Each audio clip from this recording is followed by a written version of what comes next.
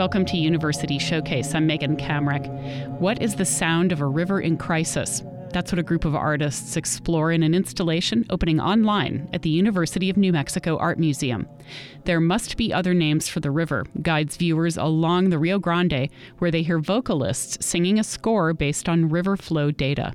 The idea is to bring more awareness of climate change and water access issues. The exhibit opens online Monday, March 22nd, World Water Day. Joining me today are the creators of There Must Be Other Names for the River. Dylan McLaughlin is a sound and video artist, storyteller, and educator currently living and working in Albuquerque. McLaughlin is born of the Dene people. He received the BFA in New Media Art from the Institute of American Indian Arts and is currently completing his Master of Fine Arts in Art and Ecology at the University of New Mexico. Jessica Zeglin is an artist, gardener, and educator currently based in the Middle Rio Grande Valley. Her works in sound, drawing, textiles, and installation are grounded in theories of emergence, where complex patterns emerge from simple building blocks. She holds a Master of Fine Arts in Art and Ecology from UNM and a Master of Public Health from the University of Minnesota, and is the recipient of the Playa and Tallgrass Artist Residencies, as well as a Sevieta Long-Term Ecological Research Program Fellowship. And my KUNM colleague, Marisa DeMarco, she is also a musician, performance and installation artist, composer, and journalist based in Albuquerque. She's the founder of Gatas y Vatas Festival for boundary-pushing performance, and Milch de la Máquina, a performance art crew. She's a leader with Death Convention Singers, the largest noise collective in the Southwest. She also teaches sound art at UNM. She's an MFA candidate at the University of New Mexico's Experimental Art Technology program. So how did this project begin? Why are you focusing on the Rio Grande? So we were in a class together. It was part of Nina Elder's Deep Time Lab, and we were invited to think about deep time. Among the things that we considered was that the river that we know today as the Rio Grande is millions of years old. And so this piece examines the last 50 years of river flow data, but also asks the singers to embody the river into the future thousands of years.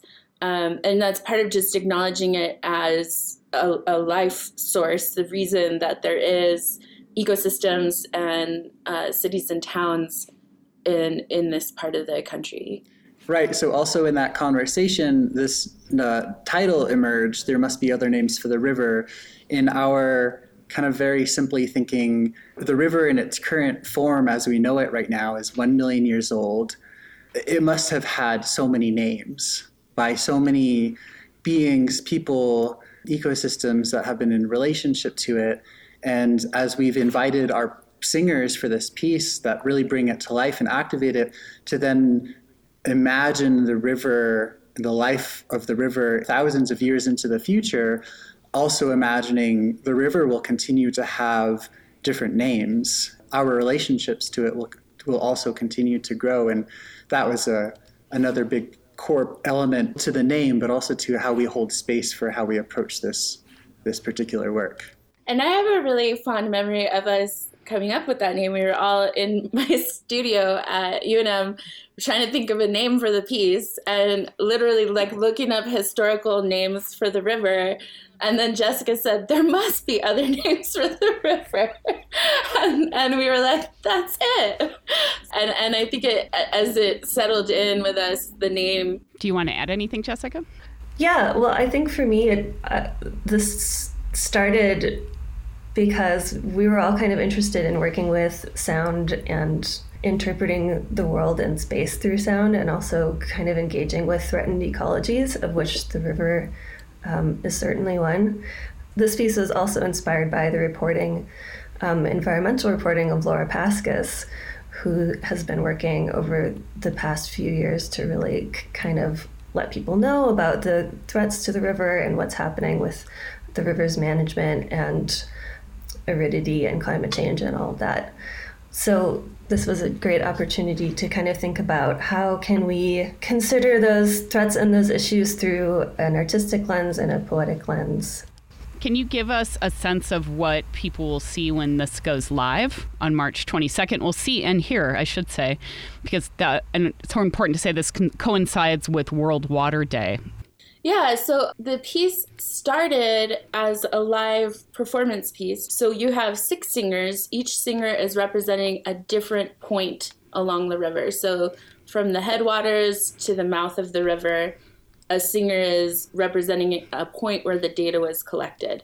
And so when we perform it live, we have the singers stand in the room in the shape of the river. And then the audience is kind of around them on all sides. And so the thought was that you can kind of hear the river change. It's almost like you could hear in some way maybe like the water coming through the river or changing from year to year in terms of flow. Then we got asked to do it as a physical installation in the UNM Art Museum. And then, of course, coronavirus happened, so we pivoted to doing an online installation. And Dylan's been working really hard on conceiving of how it will be presented in its online format. We've all been giving it a lot of thought.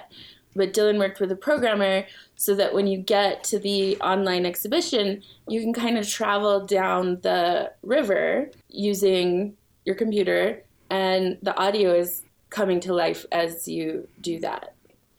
And we're hoping that it will feel like a performance space for people who are engaging in this website. So the piece unfolds over about 20 minutes of time.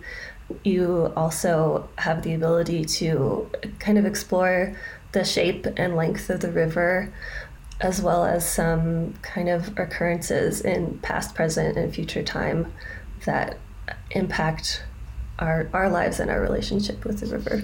So that's all there in this digital performance space. Was it hard for you guys to pivot to do that? You know, it was a really interesting moment. I think that's an oversimplification for, what last year was. It was a really very, very heavy, complicated moment in time. There was a moment where we realized, we had spent some months designing for a physical installation, for a physical sort of experiential immersive space as a sound installation, and all of our considerations were, how are people experiencing this information and this story spatially and sonically, and with their body and with their own sort of choices about how they can move through the space and how they can kind of create their own sonic experience just kind of by moving through space. And so these were some of our considerations. Yeah, in that moment where we realized, okay, we shouldn't be designing for a physical installation. It's just, every art institution is closing right now. Schools are closing. But this conversation about the river here doesn't become less important. In fact, it's crucial right now. It's, this year, in the next few years, anticipating, changes that the river is going through, and that our society in relationship to the river is going through. And so we thought, well, this is important work, and we should continue to find ways to reach people through it. We'll design a web-based sound installation, and I don't think any of us really knew exactly what that meant. We've lunged forward with all of the care and considerations that we had already been building about our sensibilities to how can people relate to this? How can people create their own experience based off of what we're providing for them? So it was really kind of like, how can we just be in conversation and dialogue with people? And the other thing was that we had been planning to visit those 6 points along the river and asking choirs to sing that data point next to the river. So that was going to be part of our physical installation. Is we were going to Big Bend, we were going to go to the mouth of the river, we were going to go to the headwaters up in the San Juan Mountains, and we were going to connect with those communities and the people who live next to the river and have them sing that point in the score. So that was kind of the first thing that we had to let go of, is that we wouldn't be traveling. But as physical isolation kind of wore on, I also began to think about how the river is connecting us to our neighbors, to neighboring ecologies, right? And to other people, even as we're all in isolation. So the plan is now to mail recorders to these different people who live along the river, have them sing the score and mail them back, and then to fold that into the audio as this piece continues to exist. So the exhibition itself over the next year, we'll start to pick up more and more voices. This is University Showcase on KUNM. I'm Megan Kamrick, and I'm talking with artists Marisa DeMarco, Dylan McLaughlin, and Jessica Zeglin about their exhibit, There Must Be Other Names for the River. It opens online at the UNM Art Museum on Monday, March 22nd. Find out more at kunm.org. And then we also have a page that asks people to contribute, and Jessica can talk a little bit more about that page. But really, anyone can fold in their relationship or experience or stories about the river. So hopefully the piece is responsive as it becomes a form of connection in a time of physical isolation, right? We can't do the physical exhibit, but we can still use audio as a means of connecting with one another along this river line. Oh, that's cool. Tell me about that, Jessica. How can people contribute and participate? So on the Tributaries webpage, which we invite people to come join us, you can follow the full score that the performers followed, which interprets water flow data within the river over time, or you can kind of follow a short score which asks you to stop by the river if you can, or think of a memory of the river if you can, and respond to that experience or that memory. Tell us a story, sing us a song. And also on that page, you can come back and listen to the contributions of everybody else. So as you're contributing, as you become a tributary to this kind of vocal sonic river in digital space, you can come back and keep listening to how it grows and changes over time. I love the name Tributaries for that, because I think a big part of this piece has been that people are paying tribute to the river. The singers feel it that way. The singers feel it as an honoring of the river when they're embodying the flow data. And I often think about, how our bodies are also made of water. And we took the original group of singers from a couple of years ago, down to the river and had them perform it a cappella next to the river. And the weirdest thing happened in that we all went down there, we're setting up the video cameras, we're setting up the recorders, and there were some people on the beach just like sunning themselves and hanging out with their dog, and Jessica went over to talk to them to just explain what we were about to do. And they were people who collect river data.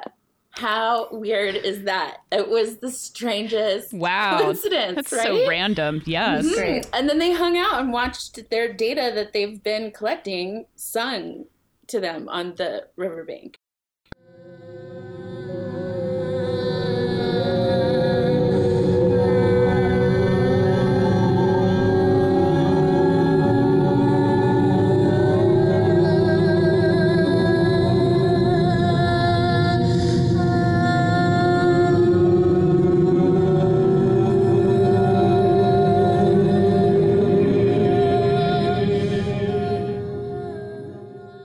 Tell me about that process where you took river data, and how did you translate that into sound?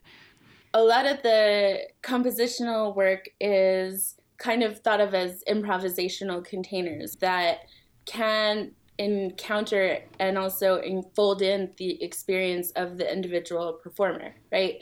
So we made scores that are not the way that you might think of a traditional score, which is notes on a staff, but rather that reflect the cumulative yearly data for each year, as well as the monthly data as a line.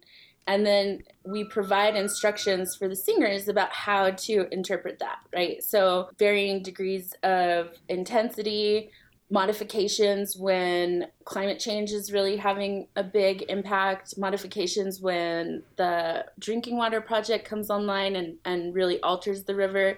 So asking them to embody also these points of human intervention that have forever changed the river. It's basically we provide a set of guidelines and instructions for the score that's in front of them, and then leave it up to the improvisers to use that to respond. And in that, there's kind of a couple of different ways there's a couple different layers of things that are happening. One is that we are, it's taking straight up historic stream flow data from different sources that we've been able to find online, mostly open source. This is all open source data. And we've just kind of made graphic versions of this data, just visualized data that we then give to singers with score instructions that are quite loose and open, like Marisa was talking about, sort of just kind of providing a framework or a container for improvisation. And so it's really the singers and their own relationships and their own dynamics and lineages and all of this that kind of, they're all professional singers and improvisers as well. And so they bring all these dynamics to the piece that is just kind of literally translating graphic data into song. And then there's also a score instruction for them to visit the river the day before the piece is performed, because we wanted people to go and reflect about their relationship with that water. Right. And then there's one more kind of element that, so we move through about 50 years worth of historic streamflow data, and it catches us up to our the most recent data that we had been able to access at the time that we delivered scores to the singers. And then the piece kind of shifts into the next year that you would see is next year. And from there, the years start increasing exponentially until you arrive to the year, I think it's 4,200. And it's so interesting to see what can happen from, first of all, we're sort of setting the stage for these singers to have embodied historic data and to sort of understand the rise and fall of river, to really be contemplating a lot of the complexity about changes to the river. And then we invite, okay, now imagine into the future 100 years, 200 years, 1,000 years, 2,000 years. And once we move into that territory of imagining the river in the year 4000, it's a very real year. This will happen. But we live in a society that I think it doesn't give a lot of space to imagine ecosystems this far. What will the Rio Grande look like in 1,000 years, 2,000 years from now? For us, I think it was kind of like, we had never been asked this before. And so what if we ask our singers to use this also as part of the improvisational instructions for this piece? And what emerges from that, again, it's improvised, so you can't expect or anticipate really what's going to come out of that. But to say the least, it's very, very powerful. And I think too that when we consider the age of the river, we really see the effects of climate change hitting the ecosystems down there from 1980 until now. That's the blink of an eye for the river. Like, that is nothing. And so when you're thinking out a couple thousand years, that's also nothing in the river's lifeline. How have people become disconnected from the river? And how do you hope that this might help them re-engage through this work? For me, I hope that this piece, both kind of visualizing the river lines itself and making those connections between people who are living in different parts of the river and who have different stories relating to the river, can help us kind of come to a more holistic understanding of it. We have been increasingly diverting the water, managing the water. It's used very intensively for agriculture, for hydroelectricity, and all sorts of industrial uses. And so we literally don't see the water as much. But I'm hoping that this piece can be a way of an opportunity for people to see the river and feel the river in a more holistic way than they usually get to. And just an opportunity to reflect on our relationships, that we don't get time or space to reflect on our relationships with our ecologies isn't quite valued in our cultures the way I think it could be. So again, I hope this can be a space for that. If you just tuned in, I'm Megan Kamerick, and this is University Showcase. I'm talking with artists Marisa DeMarco, Dylan McLaughlin, and Jessica Zeglin about their exhibit, There Must Be Other Names for the River. It opens online at the UNM Art Museum on Monday, March 22nd. Find out more at kunm.org. People have been going to the rivers so much more. And so I think in some ways the pandemic, for some people, has re-engaged them with this stretch of river. So I did grow up in Albuquerque, and I grew up playing on and in the river all the time and in the ditches. And so that's why like when I saw it dry, it was so shocking to me because it is something that I've kind of engaged with my whole life, right? And we're going to potentially see the river. They're predicting it could dry up from north of Albuquerque through Albuquerque this year. And I think that after all these folks have been spending so much time next to it, I hope that they will recognize the severity of that, and what that feels like. But I will add that I never thought of the whole river because I am so located here, right? So I never thought of like, how does the river start until we got into this project? Or, what does it look like at the mouth of the river? It looks so different at the mouth of the river than it does what we see around us here. Yeah, it's really interesting because as we're looking at the scores even and looking at the data on water flow along the length of the river, you can see in the places where singers are singing from the headwaters or from Albuquerque, there's a big kind of peak of water in the river that happens with the snow melt in spring, and then another peak with the monsoons, which is what we might expect from rainfall and snowmelt patterns. But once it gets to Elephant Butte, it starts looking weird. It's not predictable. The water is moving around in ways that don't seem intuitive. And by the time it gets to the mouth of the river, we're kind of using data from the Brownsville and Matamoros area. The line looks very flat. Sometimes the river there doesn't even go to the sea, right? So it's kind of this tidal flat. A lot of the water has been kind of used up before it gets there. So hopefully seeing the score itself and also hearing that interpreted through these incredible performers can also give an idea of really how the flows are changing across geography as well as through time. You say in your artist statement, this is a song, this is a fight. How are these two ideas entwined here? We don't even hear politicians often talk about the river, for instance, right? That is true. And it is so essential to the populations out here and to life in this region.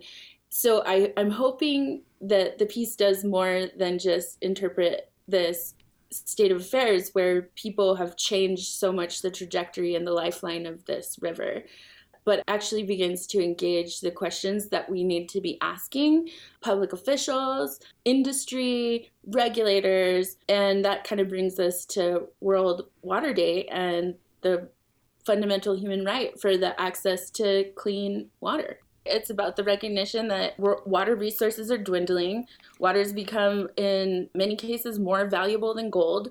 Industries and politicians are fighting for who has authority over water. The next big fight for humans on this planet is about water, for sure. It already is about water, right? What we're hoping to speak to is looking at that problem locally and to think about, okay, everybody, you just spent months and months at the river during physical isolation, during this quarantine time potentially. Now you see it all dried up. We should not just be sitting back like, oh, I guess that's what's happening and it's out of my hands, right? Climate change is a bigger problem to solve, but in the meantime, there are smaller problems to solve, right? And that is recognizing the value of water to all people and making sure that they have access to it all over the state. So we can't be giving up control of these resources. We can't be selling off control of these resources. And we need to know more about how those decisions are being made. We really take the river for granted and water for granted, even though we see it dry up because you can just turn your tap on and get water. But especially during the pandemic and the way it hit the Navajo Nation, where you can't necessarily just turn on a tap and get water, it feels like this is a conversation we should be having even more because of the pandemic, but we often don't. Yeah, and I think Jessica brought up in conversation that we're often told as individuals, as consumers, that it's on us to be careful with these resources, which is great. Like, we should be careful with water as individuals, but really that is not what's at issue here, right? Like, we can only be so careful. There are other forces that are at play that are changing the water's flow, trajectory, who gets it, who owns it, who can use it, right? Yeah, I think I would just add to that this is also one of many, many large conversations that I think we need to be having in the realm of, threatened ecosystems, threatened habitats, habitat loss, species extinction. There are a lot of issues, certainly in the state of New Mexico, that we can be looking at in conversations around, what happens when we lose keystone species. Another threatened species right now is the pinon pine tree. The very iconic New Mexico is known for this tree in so many different ways. We all know the smell of it, we all have stories of it, and yet it's very, very threatened species right now, experiencing very large amounts of die-off throughout the state. So too is the state of the Rio Grande. It is a threatened set of ecosystems, a very complex set of ecosystems with tributaries, with other, rivers and lakes and many different species of fish, lots of whom are already extinct and, we will no longer be able to have relationships to.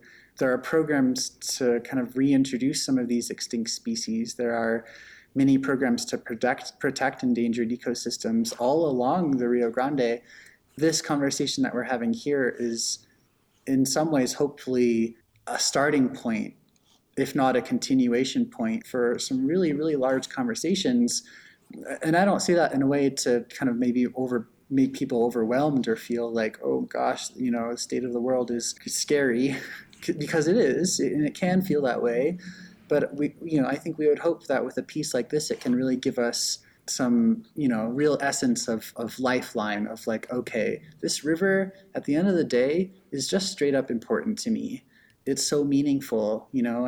I'll listen to this sound piece that these singers have really brought to life, and I'll cry, and I'll think like all of our relationships are important. Everything that is under threat is important. And I think that kind of brings it back into, that's where the fight is. It's us really standing up for something that is so incredibly crucial in so many complicated ways to so many very diverse communities along the Rio Grande. When we have performed it and we've spoken with the audience afterwards, like, people found the piece powerful. They experienced a lot of emotions as they look at the years that they were born or the years that their children were born, because the audience can see the years moving by as they're hearing the audio. They think about their relationship with the river and those important moments in their lives, and they have a real visceral emotive response. Something about the way the music resonates over the course of its unfolding, I think, bears down in an emotional and visceral way that is different than if I was to just simply tell it to you in words. And that was kind of the idea of the piece.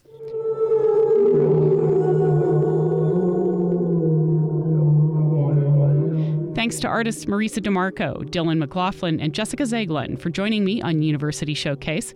The exhibit, There Must Be Other Names for the River, opens online Monday, March 22nd, and the artists will give a talk on Friday, March 26th at 4 p.m. Find out more at kunm.org. I'm Megan Kamrick. Thanks for listening to University Showcase.